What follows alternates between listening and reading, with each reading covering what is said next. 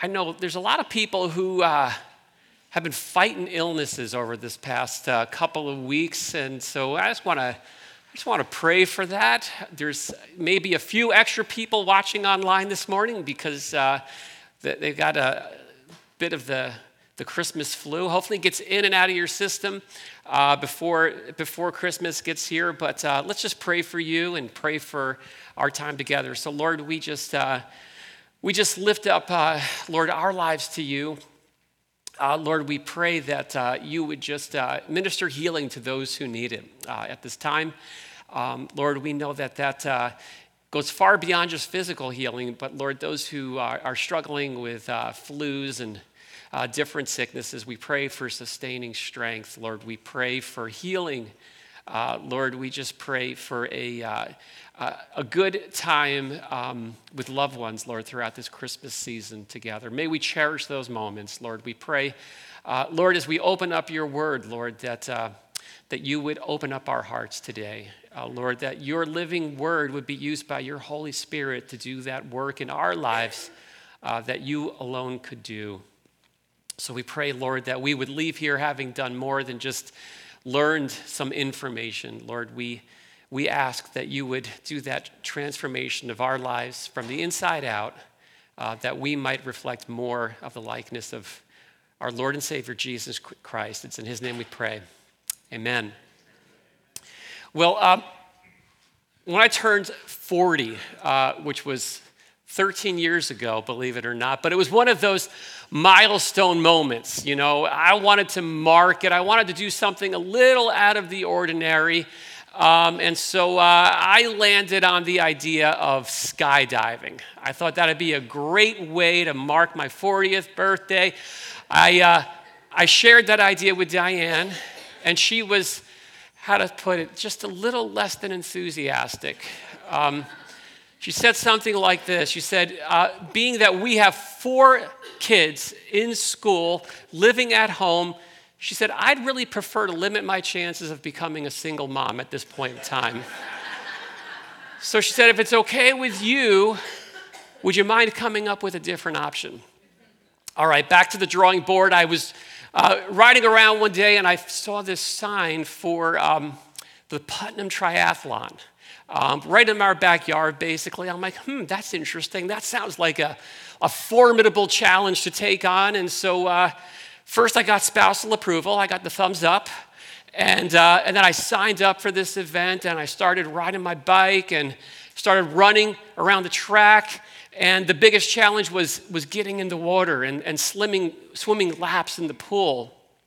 And the day arrived, and I crossed the finish line of that small triathlon, and I was like so excited. I was just hooked on triathlons, and for the next decade, basically for the decade of my 40s, I spent a lot of time training for different endurance events, different triathlons, and some of you may think I'm crazy, but I find it fun, you know, to go out and do these workouts. There's a sense of accomplishment that comes from just crossing a finish line.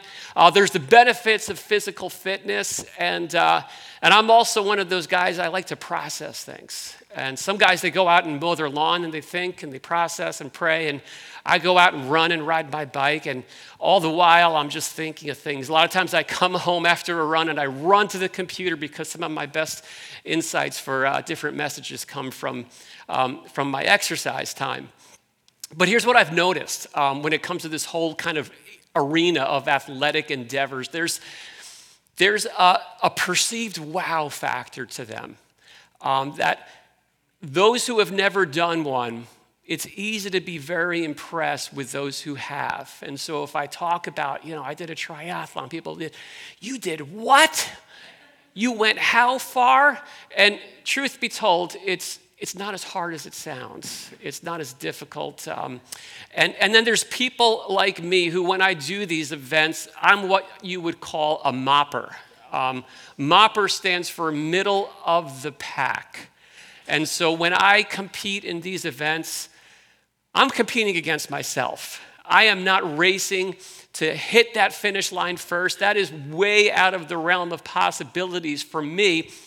But for moppers like me, we get very impressed with those who can, those who compete at the pointy end of the field and do these events at a pace that I can't even imagine doing. And some people can do them. And so there's this wow factor that I think kind of permeates throughout our society. It's almost created, I think, like what you would call like a demigod sort of class that we just tend to adore. And sometimes we even idolize those who have a strength and a gifting and a grit to do things that other people cannot do within a particular arena of life. And so maybe the ultimate example of this is Michael Jordan, right? They call Michael Jordan the alien. That is his legendary status because of his extraordinary abilities in the basketball court. Now, no one's ever called him an alien when it comes to how he performs on the baseball field, except maybe to imply that he really had no business being there.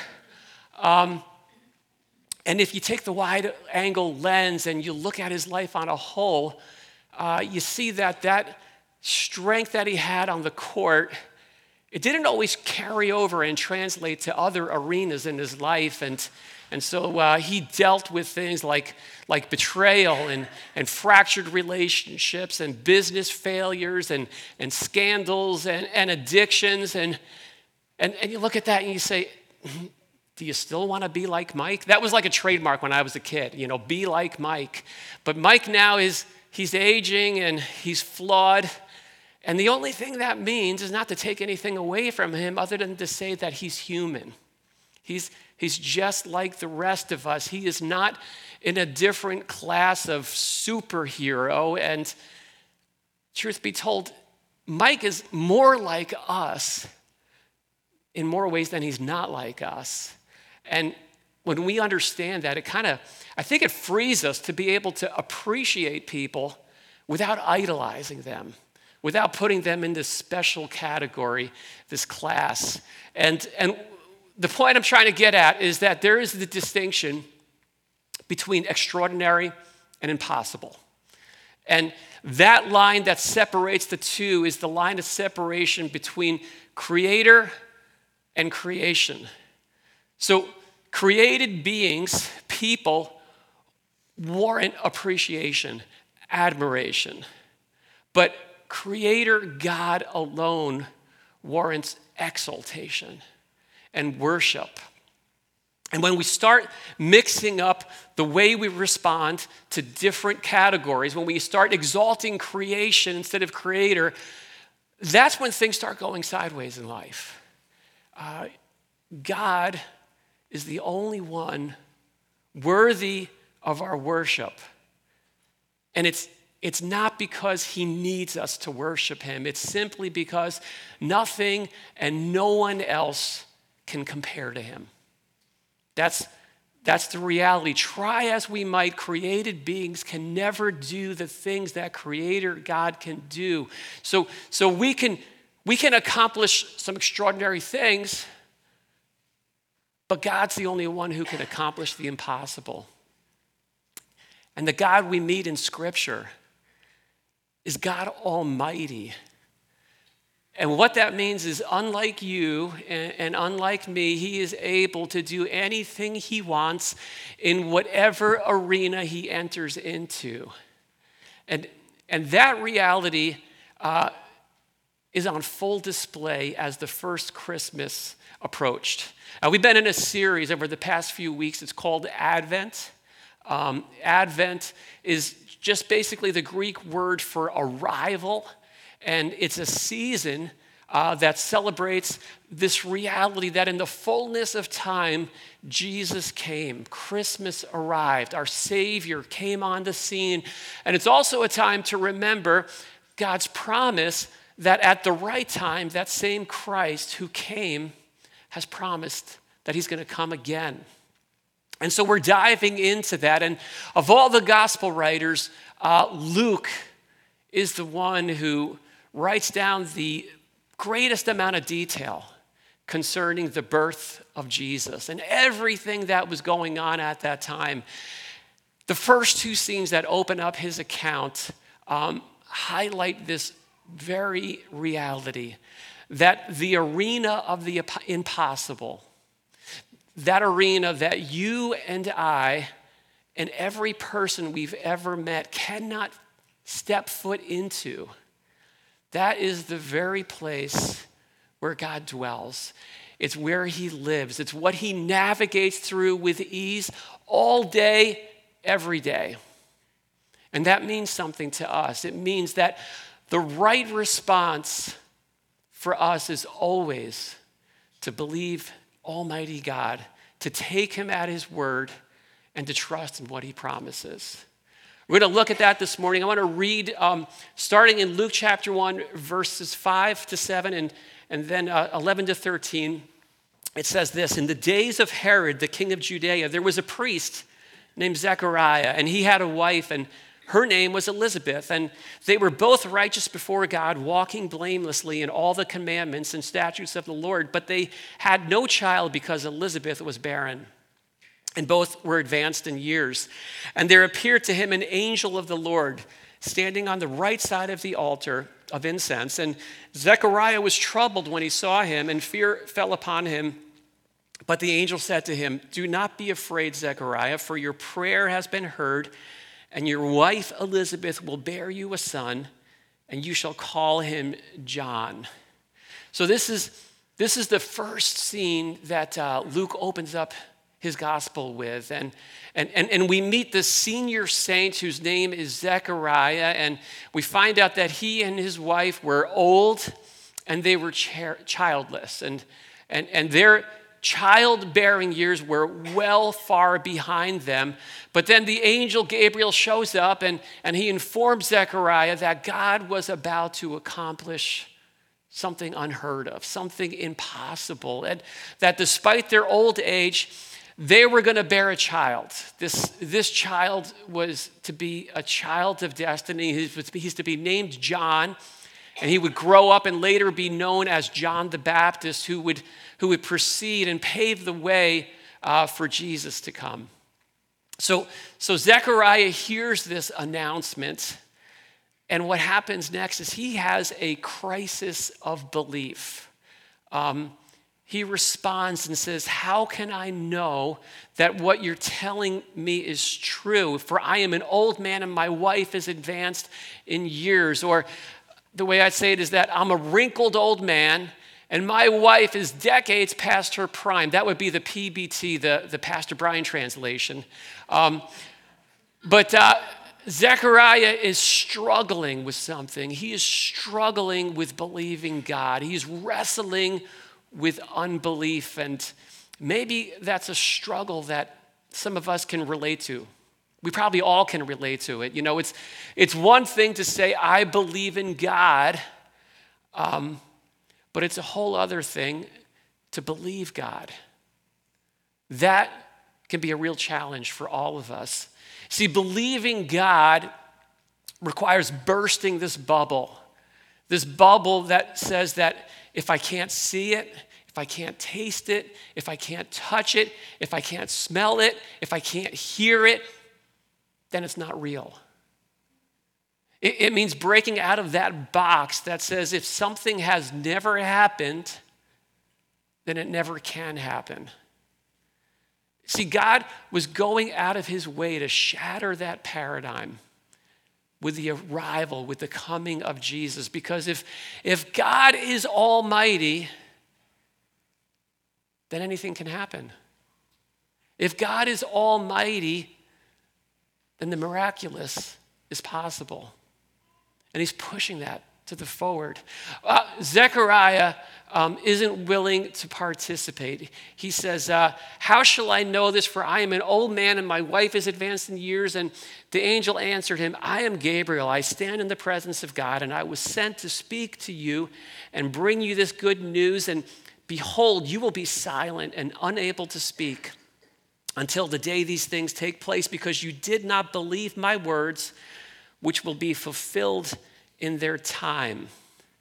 So Zechariah is stuck in this unbelief, and what we find out is that unbelief comes with consequences.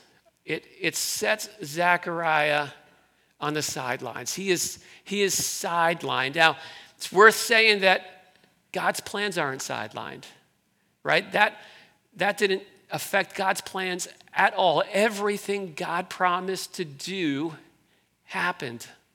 And it happened exactly the way Gabriel told Zechariah it would. The only difference is that Zechariah, because of his unbelief, he missed out on it. He didn't get to take part or participate in it. All right, so this, like I said, this is scene one of Luke's gospel, and there's this die that's being cast here. There is a take home already that is clear for all of us. It's something like this: God can do anything. And he was back then, and he still is today, looking for those who hear what he says, who trust in what he can do, who take him at his word, and who build their lives and set their sights around what he's promised. That's the take home. And the question is, who's going to do that? Who's willing to do that? So that was scene one. Scene two comes next, and it pans in on his teenage girl. Girl whose name is Mary. And in first century Roman Empire terms, Mary would be about as anonymous, as obscure, and as insignificant an individual as you would ever cross paths with. And like Zechariah, she gets interrupted. Her day gets interrupted by the same heavenly messenger. And what Gabriel announces to her is even more impossible than the first message. He tells her this. He says, "You will conceive in your womb and bear a son, and you will call his name Jesus. He will be great and will be called the Son of the Most High, and the Lord will give to him the throne of his father David, and he will reign over the house of Jacob forever, and of his kingdom there will be no end." That's an incredible announcement, and this announcement has to do with the arrival of the Messiah, the one that the whole first part of the Bible was written about, promised, foretold about, the Savior that all of the scriptures have been pointing towards, the one that they'd been hearing about all their lives. He's on the brink of arriving. It's all about to play out. And this angel is telling Mary, you are the vessel that God has chosen to deliver this king, the king of the world, into our world. That's amazing. It's overwhelming. And Mary gets it. She understands what God is going to do. What she doesn't comprehend at this point is how. And so she asks the angel, "How will this be, since I am a virgin?" And it's a good question, right? Because Mary understands the way things work. She's heard about the birds and the bees, and she's engaged to Joseph, but they haven't yet been sexually active. And so there's this mixing factor that's not part of the equation yet. And so she's asking the angel, what's the plan for that? And here's Gabriel's response. He says, "The Holy Spirit will come upon you.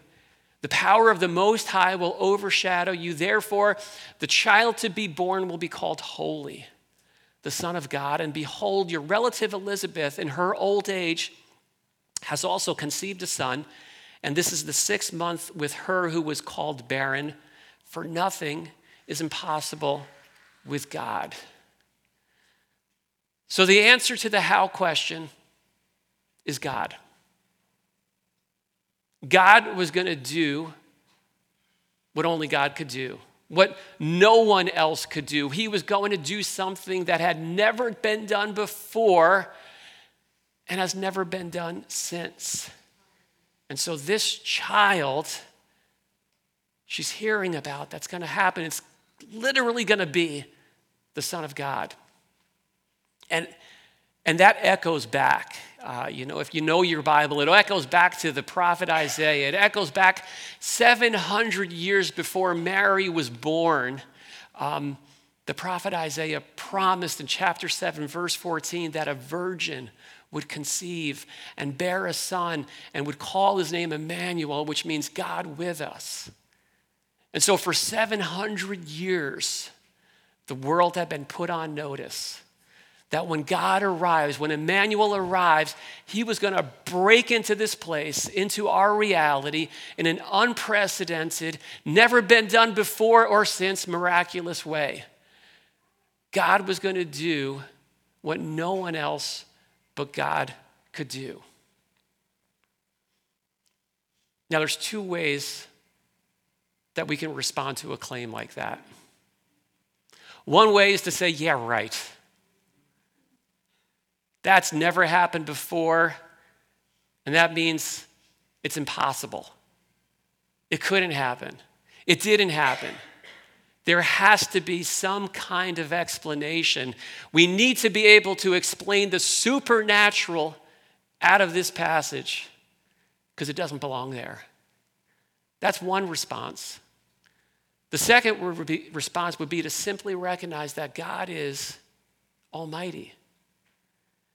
And that means he doesn't need our permission to do the miraculous.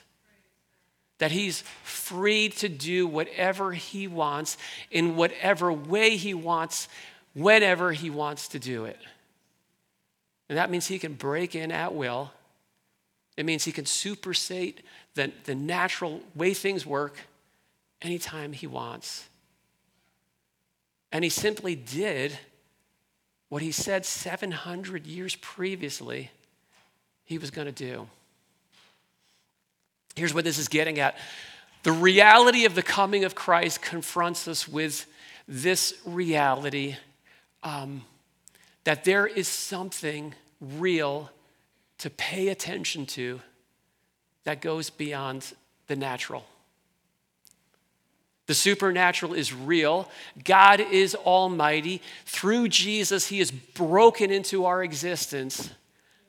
And that requires us to readjust our expectations around that. So Gabriel sums up the situation to Mary in this way in chapter 1, verse 37. For nothing is impossible with God. That's what it comes down to. That's the statement Christmas is making, and it's a statement we all respond to, whether we like it or not, in one way or the other. Nothing is impossible with God. That's not a statement any of us can lay claim to about ourselves.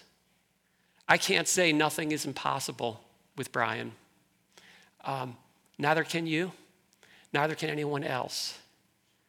Now, there are those who are extraordinary, right? There are those who can do more than others can do, but at the end of the day, we all fall into that ordinary category. And I'm not taking away from, it's probably true that most of us are probably capable of more than we think we can do. And if we add a little bit of structure and a little bit of discipline and a little bit of motivation and some cheerleading, we can probably do a little bit more. That's not what this is about. That's not what this is getting at. What this is getting at is the simple reality that you and I are in God. God is God. And he is the only one who is able to accomplish the impossible. God can do anything. He was and he is still looking for those who hear what he says, who trust in what he can do, who take him at his word, and who build their lives and set their sights around what he promised. The question is, who's going to do that? Who's going to respond in that way? The answer in this particular episode is Mary, this insignificant character. She responds and she says this. She says, "Behold, I am the servant of the Lord. Let it be to me according to your word."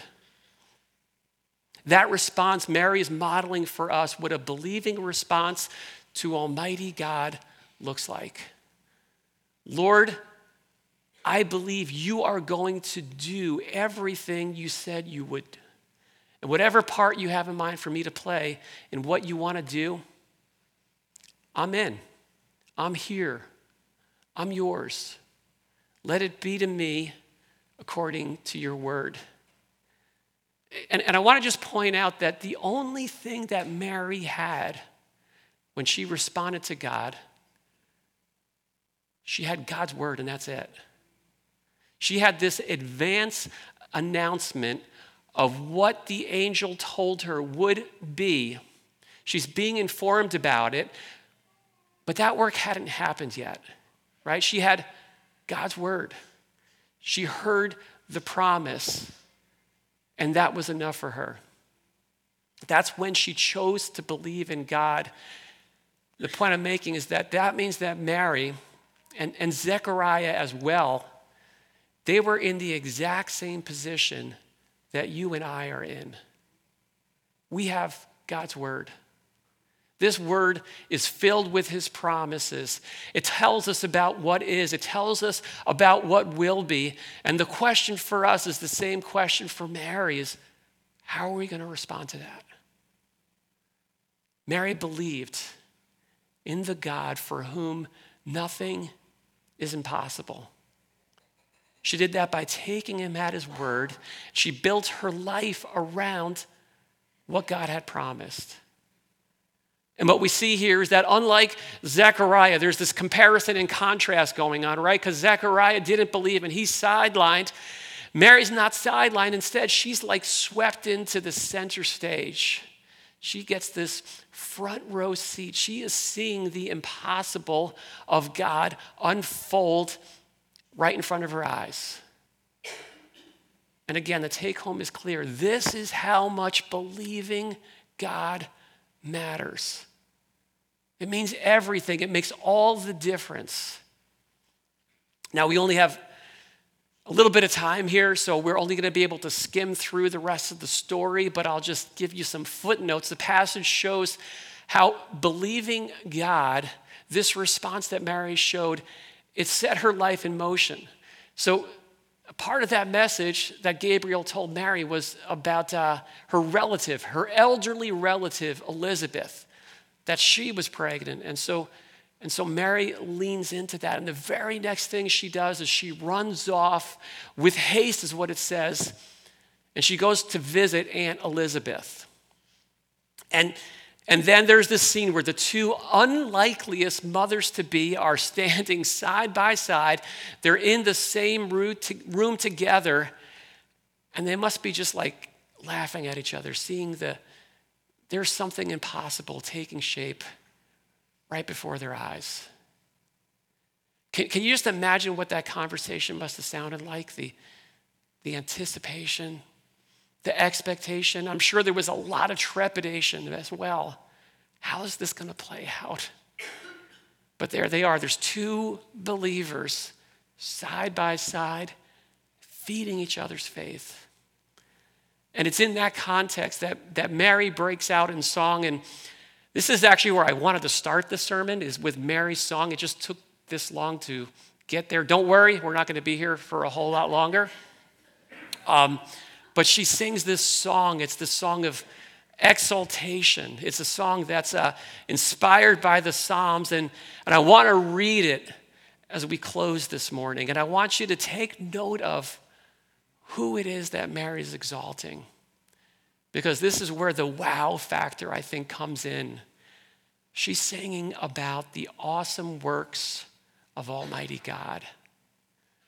That's the God that Mary surrendered to, the one who specializes in accomplishing the impossible. A God who is so strong that he can change the landscape of the world and flip the script in the blink of an eye. And in this song, we're also going to hear about the mighty and the proud.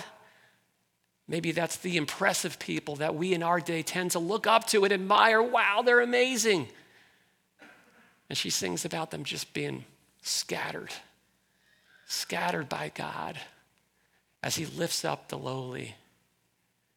And all of this has everything to do with the coming of this baby, this child, Jesus Christ. Here's what she says. She says, "My soul magnifies the Lord, and my spirit rejoices in God my Savior, for he has looked on the humble estate of his servant. For behold, from now on, all generations will call me blessed, for he who is mighty has done great things for me, and holy is his name.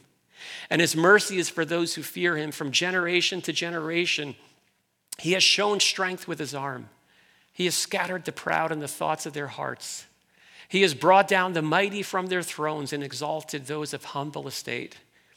He has filled the hungry with good things, and the rich he has sent away empty. He has helped his servant Israel in remembrance of his mercy, as he spoke to our fathers, to Abraham and his offspring forever."